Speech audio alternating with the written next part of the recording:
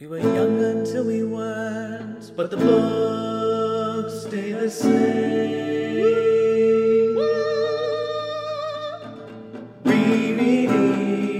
Rereading our favorite books. Talking about Reclamation, actually, I'm gonna slightly veer us to the side. Just because, I feel like so much of this book is also Reclamation reworking of other fairy tale elements as well. I mean, the dragon certainly is very much Tolkien grabbing at so many dragon fairy tales and mashing them into Smaug. Same actually with the whole scene with Gollum. I mean, doing riddles with a sort of malicious fairy-esque creature. Big fairy tale trope. So I think it's interesting the ways in which, especially in the beginning, we're built this very fairy tale-esque story, and the ways in which then real life increasingly creeps into it, and we can't escape from it. I mean, I think in terms of creating the genre of fantasy, I'm not sure everyone took this lesson from Tolkien, that you can do fantasy and still have some not the perfect fairy tale ending. The ending of The Hobbit is not necessarily good. I mean, it's good for Bilbo. Which I love, actually. Oh, no, I was going to say I love it, too. I think it's interesting, too, to think about this as, the children's book version of Lord of the Rings. Mm-hmm. Oh, they run into trolls. Oh, they run into goblins. Oh, he's doing riddles with this creature. Which is not to say it's not good, but it's got that very episodic quest narrative sort of thing going on. And I think a lot of times we think of Lord of the Rings as being one of the first to, kind of turn that on its head in the end, where, you go on this massive journey with Frodo, and, turns out he doesn't succeed in the end. It's interesting the ways in which The Hobbit does sort of the same exact little turn. You go on this journey with Bilbo, and although it's not Bilbo who doesn't succeed... Sammy Snakes us in words he's hissing all the time. The secondary character of Thorin, who I don't know, he doesn't get much time. But you might feel slightly fond of. You sympathize with his quest to get back his family home. And then in the end, he falls prey to greed. He starts making really stupid, bad decisions, and then ends up, dying and never really getting to see what he had worked so hard for. Which, I think is such a crucial change for fantasy, is to introduce this element of, realism and that things don't always work out in the end. Yeah. And I also think it's interesting the way, for so many years, fantasy following this did not take that lesson to heart. And it's only more recently that we've seen authors actually re-pick back up on that, only within probably the last 20 or so years. Yeah. Oh, man, I want to talk about Thorin's death so much. You can't see it, but I'm bouncing in excitement because I think it's just so fascinating. I'm just going to nerd out here. So, go for it. The whole thing was Smaug the dragon and the gold, and that's basically lifted directly from Beowulf. The second half of Beowulf, there's a dragon who has taken over this hoard of gold, and the narrative of Beowulf tells us that it is the treasures from a civilization that died out centuries ago and is completely forgotten. In a lot of ways, The Hobbit feels almost like a fan fiction of that, where it's what would happen if somebody from that forgotten civilization tried to come back and reclaim it? And that is basically Thorin's mission, is to reclaim his heritage. He feels compelled to take back this land, even though he has no plan to actually make it happen, which I also think I can see your criticism. I actually like that Thorin is just bumbling along. He wants to play the hero, but he doesn't actually know how to. He has no idea what it means to be a king. You really think a crown gives you power? Because he's so far removed from that world.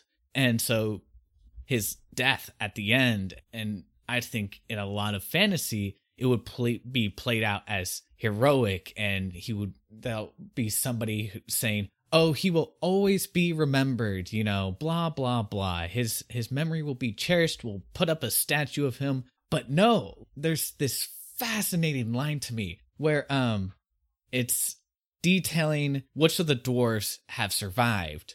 So it says, of the 12 companions of Thorin, 10 remained.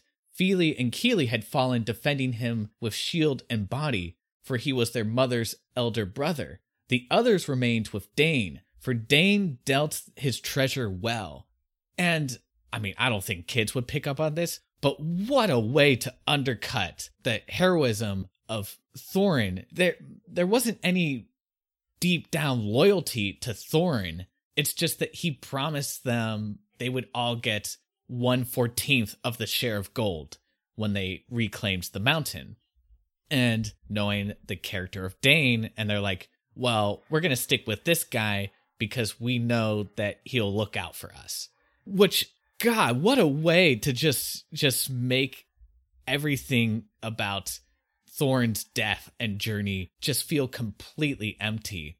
For some people, that's very depressing, but for me, it just hits me right in the heart, and I'm like, oh, it's all meaningless. Oh my God. I love it. Okay, wait, I've got to fight back against you a little bit, because I think they still do a little bit of the fantasy thing of, like, he'll be remembered forever. They built him a tomb, and they put the Arkenstone on top of it, and they're like, this will forever stay with him. Like, I think there's still a little bit of that. And also, just in terms of the other dwarves turning to Dane, like, part of it, too, is, like, Thorin's dead. Where else are they gonna go? The Supreme Leader is dead. Long live the Supreme Leader. I'm not saying that undercutting isn't happening, because I agree it's there to some extent, but I think it walks the line between the more typical fantasy veneration, but also these sort of, like, little moments undercutting that. I mean, I think the fact that, like, so the death scene is very, I think, typical fantasy, where it's like he's held on just long enough to have this conversation with Bilbo, and then he expires of his wounds. But the moment afterwards of Bilbo just going off and curling up in a corner and crying, I think is an undercutting, again, of that heroic moment. Like, you know, instead of, you know, at the end of Beowulf, after he dies, all of them giving grand speeches about Beowulf. Yes. We don't get, a grand speech from someone about anything. We get Bilbo crying in the corner. So, yeah, I think there's a way that Tolkien kind of has it both ways. I guess for me, it's the idea that Thorin wanted to reclaim this mountain for his family. And in the end, he failed in that quest because his line has ended. The civilization that he was trying to recreate is over.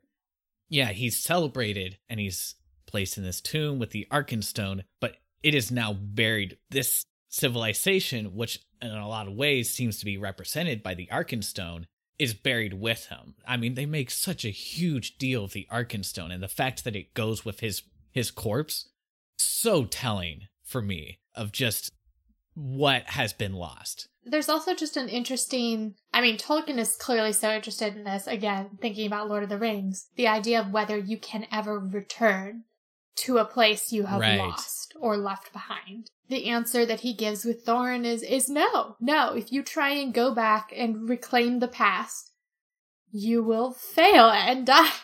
We get some more optimistic things. I mean, I think there's certainly something there with, like, Bilbo going back to find his home being sold, and he's able to buy most of it back. But for instance, he, like, never gets back the silver spoons or something. He can't quite get it back the way he had it before. Even with the character of Bard, who, again, is descended from these people and is looking to maybe reestablish Dale in some form, although we never really get to see that. I think, Tolkien's very fascinated with this idea that I think he'll return to with both the hobbits in the end of The Lord of the Rings, but also, I think Thorin's a kind of proto-Aragorn in a way. Like, it's... Yes! Like Aragorn if he failed. All the ways you wish you could be, that's me. I look like you want to look, I like you want to I am smart, capable, and most importantly, I'm free in all the ways that you are not. And I'm curious, like, obviously I know Aragorn's entire story, but I'm curious to read how it's handled in the actual books and see the Return of the King under the lens of thinking about him in contrast with Thorin.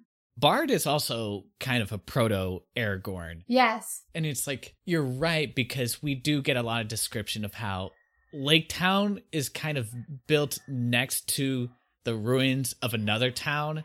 and Dale is just completely obliterated. It does describe where there is this kind of schism that forms between the master of Lake Town and Bard, and there's a suggestion that that never really truly fully recovers. So it's like this sort of degradation of a golden era, and there will just inherently be something that is lost in the process. You can only move forward. And I think that Tolkien does that in such a nice and subtle way. You get a feeling that things have changed. It's so wonderful. It's so wonderful to read a story where it's like, yeah, Bilbo kind of does have his happily ever after, and there is a very nice scene with Balin, and there's a sense of lifelong friendships formed from this. But it's like, it's a happily ever after with an asterisk, which becomes a very big asterisk with Lord of the Rings. But I think just for the sake of this book, we kind of have to read it just within the book itself. Like, Thorin is lost. Fili and Kili are lost. Even Smaug is lost. And you get a sense that with the death of Smaug, you have lost something incredible and fantastical from another world. Even though it's a terrible part of that other world, it is now lost forever. At the end, when he's killed, his corpse sinks to the bottom of a river, and his bones are just left there, and everyone's too afraid to come claim the jewels that have fallen off from his body. They think it's cursed, which feels like, oh my God, there are dogs barking outside for like the last half hour, and I'm so... You shut the f*** up, dog. There's a sense of like, Smaug is this relic from some past time where curses were a real thing. There's nothing cursed about him. It's very clear that it is just a corpse. And if you went there, I guess theoretically something bad might happen to you, because we do learn, as you said in the summary, that the master ends up penniless and dying out in the wilderness after being a greedy motherfucker and taking a bunch of gold for himself. So maybe the gold and the jewels and gems are cursed. But I don't know. It's, you get this sense of loss. And especially because Tolkien, as a narrator, is also writing this as if this is the past of England, which is obviously his whole conceit. But he mentions multiple times, like, back then when he has this whole idea that the hobbits, like, still exist, but they hide from us now. Like, this was back when, you know, they didn't have to hide. And there's constantly the narrators interjecting that. So, yeah, you get the sense of loss not only within the world of the story and the transition period that the world of the story is in, but also our world in comparison to that world. Yeah, and obviously this is through the revision, but even frickin' Gollum has a sense of this lost past. It never goes too explicitly into it, but at least in our versions, or at least in my version, I don't know if it's the same for you, but it talks about how when they're doing these riddles, there's one riddle that Bilbo says where the answer is like honey or fruits or something like that, and Gollum has a hard time from it because he's so far removed from a time where he would eat that sort of food and be in those sort of kind of tranquil pastoral scenes. And the way he answers it is that he vaguely remembers spending time with his grandmother. And so you get a sense there's this deep family history even for Gollum that's just suggested.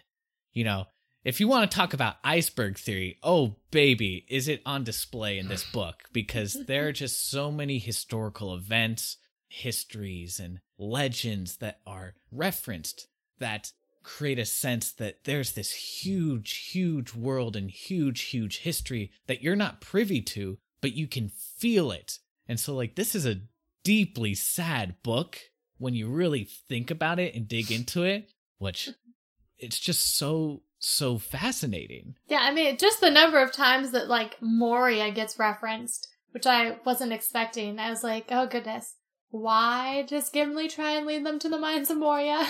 If this is the backstory, like, maybe we should be thinking about this. But yes, and it never gets necessarily fully explained. You just know there was some sort of, like, dwarf goblin war in Moria, and it's something that's, like, very present for both cultures. And I mean, just like the finding of particularly the swords, Gandalf's sword, Thorin's sword, and Bilbo's swords in the trolls' cache, I guess. Yeah. And these being, again, like artifacts of, people long dead, of a culture that clearly died in order to lose these. Like, there's something very interesting about that. I'm sorry, I keep wanting to talk about Fellowship of the Ring, but I'm gonna refrain. Well, I think We can talk about it when we read it. I mean, I don't know what you want to say about it, but I think it's fair to... I think I really want to just put a pin in it to think about it in terms of the first couple of adventures that the dwarves and Bilbo go on versus the first couple for our hobbits, specifically Tom Bombadil, but also the Barrows. Like, I was thinking about the Barrows so much during all of this. So, Okay. pin in that. Let's talk about it for Fellowship. Well, maybe we can discuss into a bit more detail the character of Smaug. God, is Smaug just the vainest character? This is basically how Smaug introduces himself. Quote, "I kill where I wish, and none dare resist. I laid low the warriors of old, and their like is not in the world today. Then I was but young and tender. Now I am old and strong, strong, strong. Thief in the shadows," he gloated. My armor is like tenfold shields. My teeth are like swords. My claws spears. The shock of my tail are thunderbolts. My wings are hurricanes.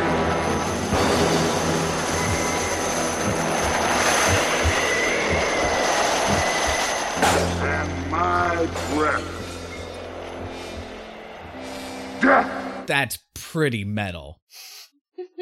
This is a tangent, but the actor who played Saruman, Christopher Lee, loved these books. But it's also worth noting that Christopher Lee had as a side hustle appearing in metal songs, just singing in them. I shed blood of Saxon man. I shed the blood of the Saxon man. I shed the blood of the Saxon man. I shed the blood of the Saxon man. So, connect the dots here. He has a mind of metal. He also was like, oh my god, he was the coolest dude. He was like a spy. He was a spy. You should look into, like, just Wikipedia him. It's a fascinating tale. His entire life. He was like James Bond, basically. The name's Bond. Saruman. Bond. Basically. But as much as I would love to do a Christopher Lee podcast. Hey, you brought him up. I was just that's fair. giving the listeners the information they needed to go find more. What a great man. In some ways, Smaug plays the standard villain, but there's an edge to him that I don't think is present. To kind of compare it back to Atlantis, with the character of Rourke. Rourke is obviously a greedy dude, and in any other Disney movie that would be played up to be like, hee, I'm greedy, you know? But it's not played that way. And I feel like it's the same way here, where Smaug is clearly very greedy. He's guarding this cave of gold that he has no practical use for, but there's an intelligence to him that like makes his character terrifying. It's not so much that he can literally burninate everybody if he wants to, but what makes him so terrifying in the scenes with Bilbo is that when Bilbo's trying to riddle with him, Smaug is equally capable, and in fact is much more capable than Bilbo. He's not just some dumb beast that if you kill him, that's it. It kind of resonates, and maybe that gets back to like his corpse being in the lake and feeling like it's cursed. It's like, yeah, because he was this larger than life force, not just physically, but mentally and almost spiritually even. This terrifying, legendary creature.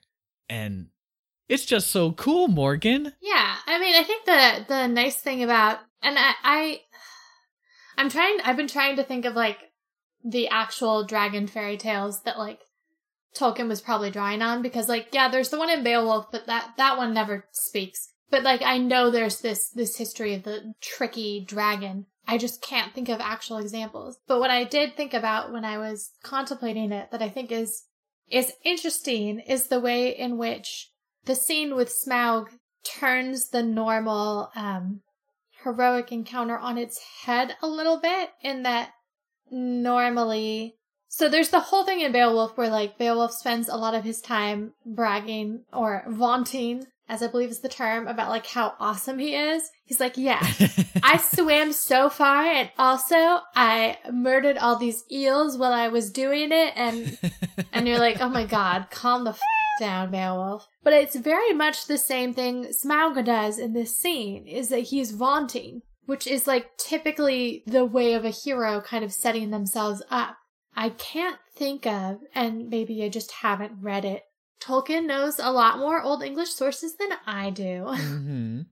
But you don't normally get to see the villain vaunt. So it is cool that, like, we had him kind of lurking in the background of the entire story, just kind of being there, an ominous presence we know we're going to have to face. And then in the end, when Bilbo, our hero, is coming to face him, Bilbo does get a little bit of his own vaunting. He gets to, like, have the moment of being like, I am this, and kind of riddling with Smaug, as you said. But that Smaug also gets to kind of do this return vaunting, and is the one who, although Bilbo technically gets the last word. Yeah.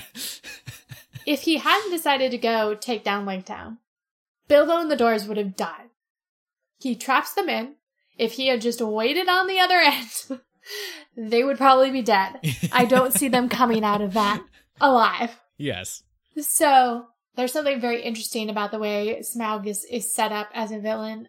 And therefore there is something a little dissatisfying. Like, yes, there's the Thrush who sends the information to Bard, which, like, is a thing. So, like, it does feel set up, but it also feels like too conveniently easy for Smaug to die after all that build-up. Like, I, to some extent, enjoy the trope reversal of, like, Bilbo not being the one to do it. And I don't think it would have been in character for, like, Bilbo to necessarily outright slay a dragon. Yeah. But there is something very anticlimactic about the whole thing. Which is, like, I've only seen the first Hobbit movie, not the second two. And I didn't see the second two because the first one is bad, and I heard it got worse from there. But I do understand the impulse to make a bigger character out of Bard, which I know they did in the movies. Yeah. Otherwise, it feels like you've had a lot of setup, and really good setup for very little payoff. Yeah, I think we can argue the effectiveness of that, because I think the anticlimactic nature of Smaug's death is part of the point, where he is this massive creature.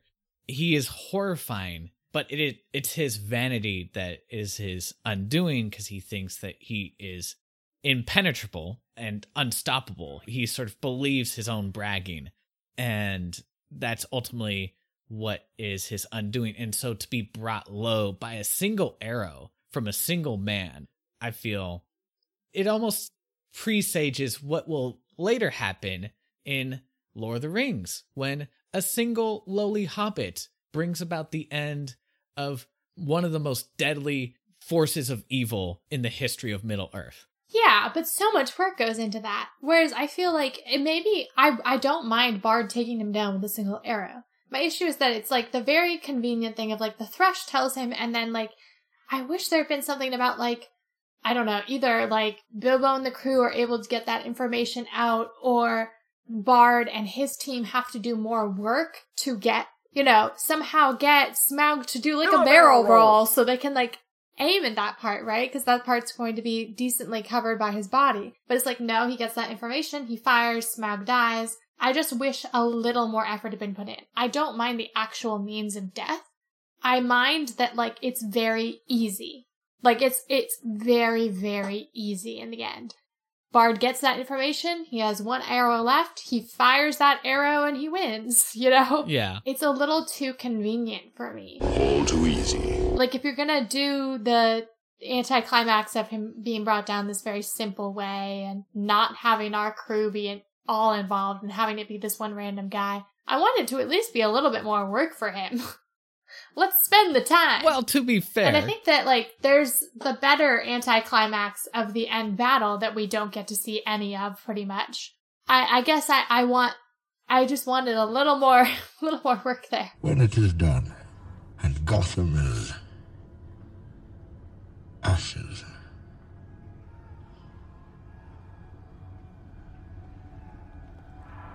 then you have my permission to die. To be fair, 25% of the town does die. The narrative does go into pretty great detail about how all the other attempts to strike at Smaug are useless and people are running away. And there's this very chilling note about how Smaug is just like, haha, go ahead and try to run away. I'll just hunt you down later and make a game of it. Yes, I get what you mean. It is very convenient that with the last arrow that Bard has, he just so happens to get the information at that very second, and then 1 minute later uses that same information to bring Smaug down. Yeah, it's a little convenient. But I personally don't mind it because I think it's saying something really interesting about this sort of larger theme that Tolkien is getting at of the past dying, this sort of grand, mythical, legendary past going away. What can be a more appropriate symbol of that than this massive, huge, unstoppable force of evil being taken down by a mere man with a mere arrow? I know I'm not going to convince you, but I think it's interesting. Well, I think that it's just a case of, I mean, we talked earlier about how Tolkien kind of has it both ways in certain circumstances, and in some ways I think that works. In other cases, I don't. I think he tries to have it both ways on a number of things and doesn't necessarily get there on those. So, like, you know, if you're gonna undercut the fantasy tropes, or I guess, like, he's not really undercutting fantasy tropes at this point. Fairy tale tropes is probably the better word for it. If you're undercutting fairy tale tropes, then, like, you can't, use that fairy tale trope to undercut it. You know, like the very convenient arrow at the last minute. I don't know. I feel like that's just one of those things where it feels, like, out of place in what he's doing for me. And then, like, I think the other thing, which we haven't talked about a huge amount, but, like, this is supposedly a book for children.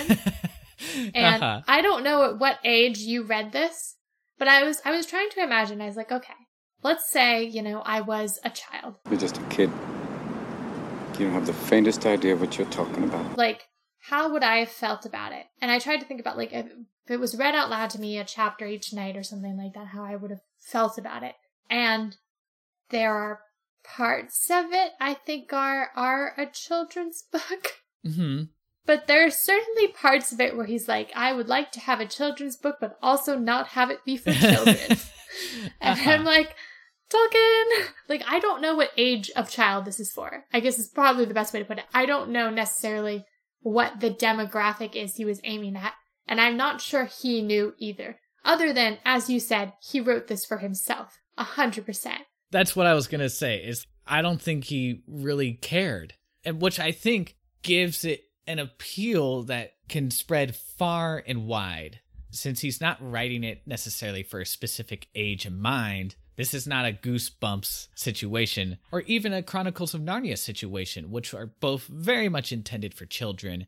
This is a book that I feel like, as a kid, you can come to and be like, whoa, trolls, goblins, dragons, dwarves, elves, wow! Big wow! But you can also come back to it as an adult and appreciate perhaps more of the darker undertones. But on the other side of that, I think that regardless of what age you're reading at, you always feel like there's a certain part of this that is not for you, if that makes sense. You know, there are certain parts of this I was reading and I was like, that is for children.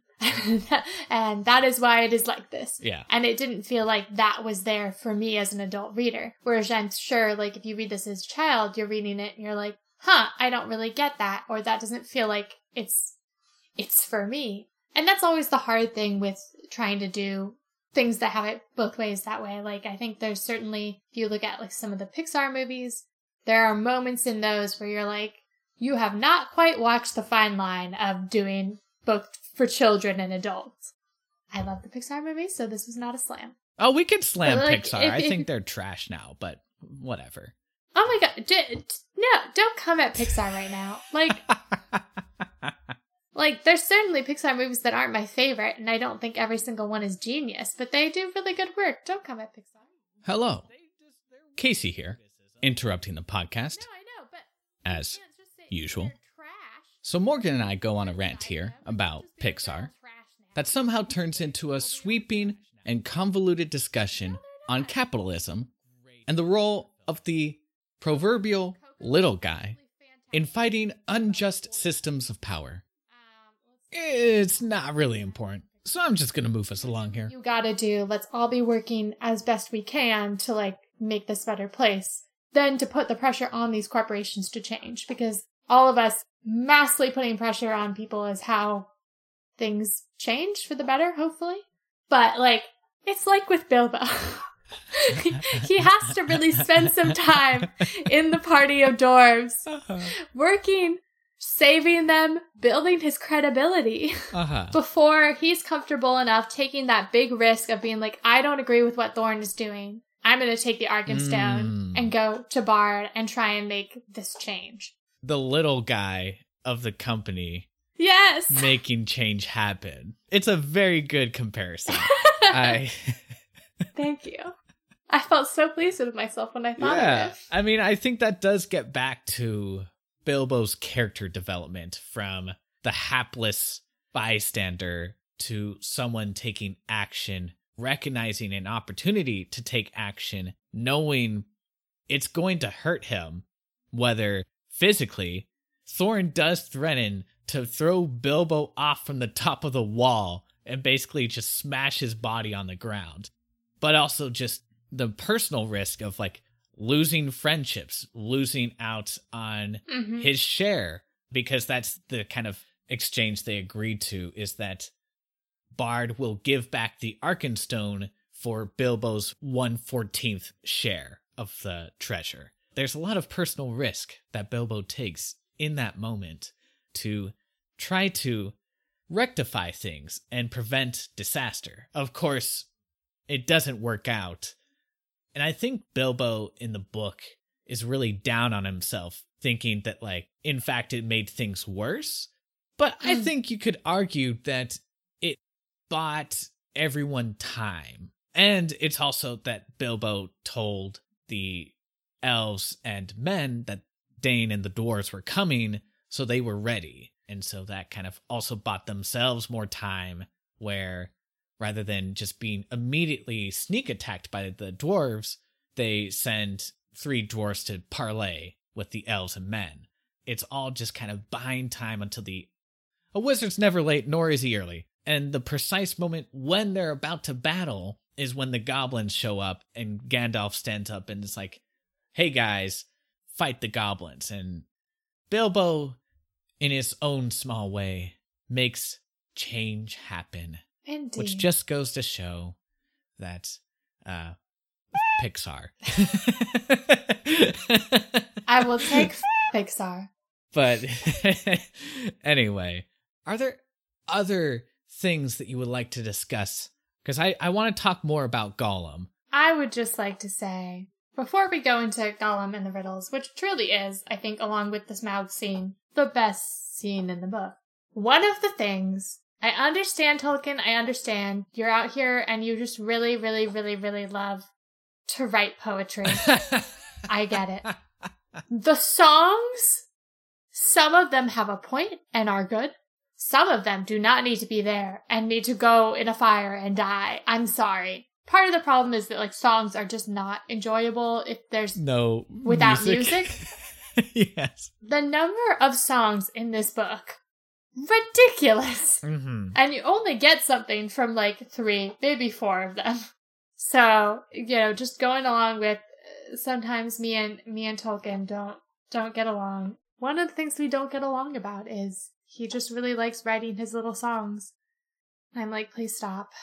Please stop interrupting the flow of the story to do this. You know, not everyone likes music. What is up with people who don't like music? Probably the best one is where they sing about the Lonely Mountain and what they've lost, which is probably the best thing to come out of the Hobbit movies, because that song is just so haunting. They did a fantastic job with that. And it's basically a poem in the book. It's haunting. The pines were roaring on the height. The winds were moaning in the night. The fire was red, it flaming spread. The trees like torches blazed with light. But sprinkled in with that is a song about breaking Bilbo's plates. And there's a song about elves just being holes to the dwarves. And there's a song about rolling the barrels into the river that takes up on my version almost the entire page. Oh, splash, bump, rolling down the hole. Heave, ho, bang, bump, go, roll, rolling down the hole. You know, everyone in Middle-earth is just freestyling all the time. It really is a musical. Yes. Everyone just breaks out into musical numbers. And it's ridiculous. They just come up with them on the spot. And I'm like, okay, I'll buy like one or two people. Like Bilbo and Gollum have their whole riddle contest, and they're both very quick on their feet. So I'm like, okay, if Bilbo spontaneously breaks into a song upon returning to Hobbiton, okay. Is it necessary? No. But okay. But like every single person is able to come up with songs tailor-made to the occasion on the spot. Tolkien, just because you're out here doing amazing translation work on Beowulf and really, you know, rocking it out in terms of some of your language, the rest of us aren't like that. And we can't just come up with poetry on the spot. So please understand, even in your fantasy universe, like, some people are just bad at that. If you transpose the world of Middle-earth to today, it'd just be so many teenagers on YouTube doing their emotional ballads and it's just very poor video and audio quality, and they all sing that same breathy way. It's like, oh. Yeah. That's basically the world of Middle-earth, apparently. Ugh. Anyhow, now we can move on to Gollum, now that I've complained about that. I just had to get it off my chest. I'll try and shut up about it for the next 3 books. You can complain all you want, but this is just a side note. But I do think in the Lord of the Rings books, at least in the versions I read as a kid, they also include the elvish form of the songs, which linguistically is really interesting because you have this kind of Rosetta Stone that allows you to translate if you really want to. But for people who aren't obsessed with linguistics, anyway. Yes, the scene with Smeagol. What's fascinating to me is that is the only scene where Smeagol appears. But by far, it is the most famous chapter in this entire book. And I will say, the first Hobbit movie actually does a decent job with this scene, from what I remember. And I do actually recommend you specifically just like go on YouTube and look up this scene. Yeah. Don't watch the rest of the movie. Just watch this scene. You know, you were talking before we went on our rant about Pixar. You were talking about how this book has a hard time finding the line between adult and children. And I think, in my opinion, this scene is probably the most masterful one in writing that line. Yes, agreed. It is fun, clever riddles where, as a kid, you can participate in trying to think of the answer yourself. But also, it contains the very dark undertones that if Bilbo loses, he's going to get eaten. But at the same time, it's almost like comically dark in the way that fairy tales can be. In reality, that's horrifying, but it's just so out there that you almost can't take it seriously. Kids and adults can have fun with it and approach it in whatever way they want to, I guess. Yeah, I mean, like, it's definitely got that creepy that I think that's sort of safe creepiness. It also just, yeah, in terms of the fairy tale aspects of it, because it is very, very fairy tale. Which I think they actually reference within the scene itself, where Bilbo's like, he knew this, like, riddle game was, like, a thing they're supposed to abide by. And then Gollum's like, haha, no, gonna get my magic ring and kill you. Because things don't work like in the fairy tales here. It was so charming. Stupid fat hobbit. I say charming, and I mean that in, like, it's really disturbing. But in the best way. And just them going back and forth, too, especially I enjoyed after the riddles. When Gollum has figured out what's in Bilbo's pocket, he's pretty sure. But Bilbo does not want to say. Oh, yeah, that's great. And so that looming sense of dread of, like, who is going to win that little argument is also spectacular. Yeah, they both have to kind of like play this other, almost like its own riddle of itself of like, do I take them for their word or are they trying to do something else? How is Bilbo being a tricksy hobbit? How is Gollum going to try to eat Bilbo anyway? The stakes are really bouncing back and forth and it's delightful. And I think too, I couldn't remember from, like, my long ago reading of the first 2 books of Lord of the Rings, the extent to which Andy Serkis made up Gollum's dialect or not. He does not. It is straight on the page. And, like, I think Gollum is the most distinct, by far the most distinct sounding character in this entire book. He immediately is present as this creature through his dialogue, but also through, like, the hints into his mind you get. Unlike some of the other characters who feel very indistinct, he feels immediately, like, real and alive and present in a way that helps the scene come to life. And you get, too, what I like is that you get the riddles, and then you get both of their thought processes as they're trying to figure out the riddles or make up new ones. So it's interesting the way you kind of get to bounce back and forth between the two of their heads. And quick side note, I did not know that Gollum was supposed to be referring to himself with my precious. Yes. I thought he was constantly talking to the ring.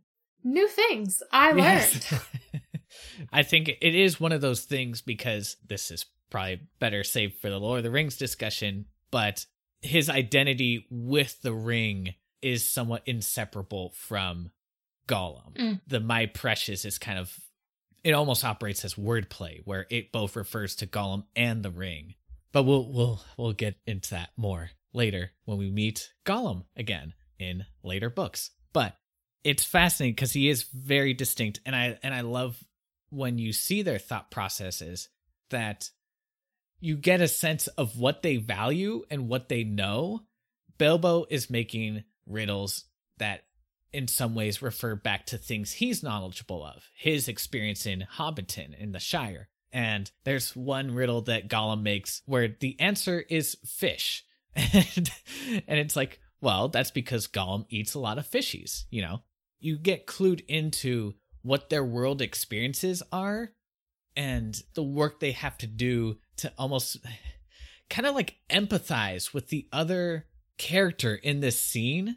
That's like the most fascinating bit of this, because the lead up to meeting Gollum, Tolkien describes this cave system in this, like, it feels very primordial. He talks about these creatures that lurk there, and everything is just very primitive, and they will eat you.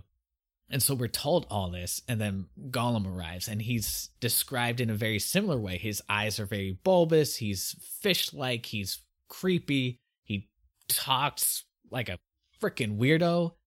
But at the same time, the scene works so hard to humanize him. And I think that's where the revisions come in and work really, really well, because we get hints of Gollum's background and learn that he wasn't this monster that we've encountered here always. There's a different version of him. And you sort of see the description of his relationship with the ring and how harrowing it is, where like he used to wear the ring all the time, but then it just became too much. It became painful to wear it. And so he would take it off and like keep it in his pocket. But then even that was too much. And so he kept it on his island and would come back to it. And I think it's wealthy symbolism in that way, just how much of a hold this ring has on him, that even though it causes him misery, he can't get rid of it. And so you have all these things that in the end of this chapter where Bilbo has a choice to either kill Gollum or jump over him. He chooses to jump over him. He chooses to take pity and show mercy to Gollum. And you're kind of there with him because Gollum is just this sad creature. You can feel the sense of tragedy around him. So when Bilbo decides not to kill this literal monster, you're there with him. And that, to me, is just a remarkable piece of storytelling in the course of one single chapter. Tolkien, who knew? He's a very good storyteller. Shock of shocks. I told you today, I'm still the greatest of all time. It's just so masterfully done. Tolkien just does so much work to set him up and really get you involved in this character. I don't think you really see that often in fantasy, especially the most abhorrent, monstrous creatures. The villains aren't built up in this way. We haven't talked about it yet, but I think it's worth mentioning that Tolkien is Christian, very devout person. And if you read this book, you wouldn't necessarily pick up on that, but I do think that there are tenets of Christianity that clearly inform the work. And if one of those is the idea of mercy and compassion, Riddles in the Dark is just a tour de force of what that looks like applied in the most extreme circumstances. C.S. Lewis, pay attention here. This is the way you do it. We don't need to rehash that whole thing, but I do think that it's just such an effective way of showing Gollum as a character and applying, if you wish to read into it in this way, and I think there's definitely room to do that, you can read Christian values into the scene and see how they work and have a deeper appreciation for the value of those beliefs. Okay. I agreed with most of what you said. I'm going to quibble with a couple things. Just, you said, you don't normally see this in fantasy. I would agree for many years you didn't. I think the past 20 or so years, we've really seen another renaissance of fantasy. And so I think you are seeing more monstrous creatures get treated with some degree of sympathy or empathy. There's definitely more of that coming back. It's interesting the ways in which there are things that got pulled from Tolkien that made up so much of classic fantasy that were just ripping off Tolkien. But the things that they didn't rip off, that I think only now are starting to come back into the genre, is a really interesting thing to see, that being one of them. But, quibble too, I guess. I think the stronger place you can read Christianity is at the very end of this book. Because that was where I was like, you are a Christian, aren't you, my good sir? Thank you very much for your concerns, sir, but he does not need your religion. He has science and socialism and birthdays. Haven't you heard of evolution? Not that you can't obviously read Christianity into the scene, because you laid out a very good case for it. But I think you do have to work harder for it, if that makes sense. But at the end, when they're talking about the prophecies and how, they've accidentally made some of the prophecies of, Lake Town happen, and there's something about, fate and divine influence and stuff there where I was like, religion. Yeah. But yeah, I think there's, to kind of go back to Riddles in the Dark, there's a reason why when Tolkien was creating The Lord of the Rings, I don't know what his exact process was. I'm sure somewhere that's been documented because I feel like everything to do with this series has been. But, I don't know if he was already had the next story in mind by the time he finished this one, or if he was I want to write something else. What can I do? My instincts would be that it was the latter, and then he thought back to this scene, which clearly he seems more invested in this character interaction than he does in pretty much any other character interaction. And how much of that is the rewrite or not, of course, I don't know. I haven't read the original. But there's a part of me that wants to think that he was so captured by this scene that when he was thinking what do I want to do next in this world? He turned back to the sea and was like, I want there to be more to come from this. I want this to basically be the genesis point for my entire next series. If that scene doesn't happen, Lord of the Rings does not happen. I agree, because I think that it creates that contrast between Bilbo and Gollum, where in a lot of ways, they're very similar as characters. They're on like the surface level, they're both clever, they're both thieves. And then there's the deeper history that Gollum was originally a hobbit. Spoiler alert. I'm sorry. And in a lot of ways, it shows that like what could be with Bilbo. And since Bilbo plays this kind of everyman, in some ways, we can also read that scene of like what we could become if we were put into these kind of circumstances. And I think that's just an incredible bit of empathy that really spells out the entire Lord of the Rings saga after this, especially the most interesting parts of that saga. But I can tell you a bit of what Tolkien's process was after writing The Hobbit. Oh, yeah. After the success of The Hobbit, his publisher came to him and said, you should write a sequel to this book. And so Tolkien pitched The Silmarillion as a sequel. And the publisher's Tolkien. What the is what? No! Do another Hobbit, you fucking idiot. And so he's like, oh, okay. And so he then went on to write Lord of the Rings. Yeah, that's basically what happened. Poor baby. He worked on the Silmarillion his entire life, and he was working on it post-Hobbit, and then he put it aside when it wasn't quite working, and the publisher was like, no, and then he went with Lord of the Rings. But Morgan, I think you're completely right. Without this chapter, there is no Lord of the Rings, and that is just fascinating to think about. In this one chapter that really, outside of Bilbo getting the ring, is not relevant at all to any of the story. It's just fascinating how that became the fulcrum point for the everything. Which I think is like part of, Tolkien's whole like philosophy is that sometimes the most insignificant people, moments, things can have the biggest impact. The rest of this book also probably doesn't happen without this scene because like Bilbo needs that ring. Yeah.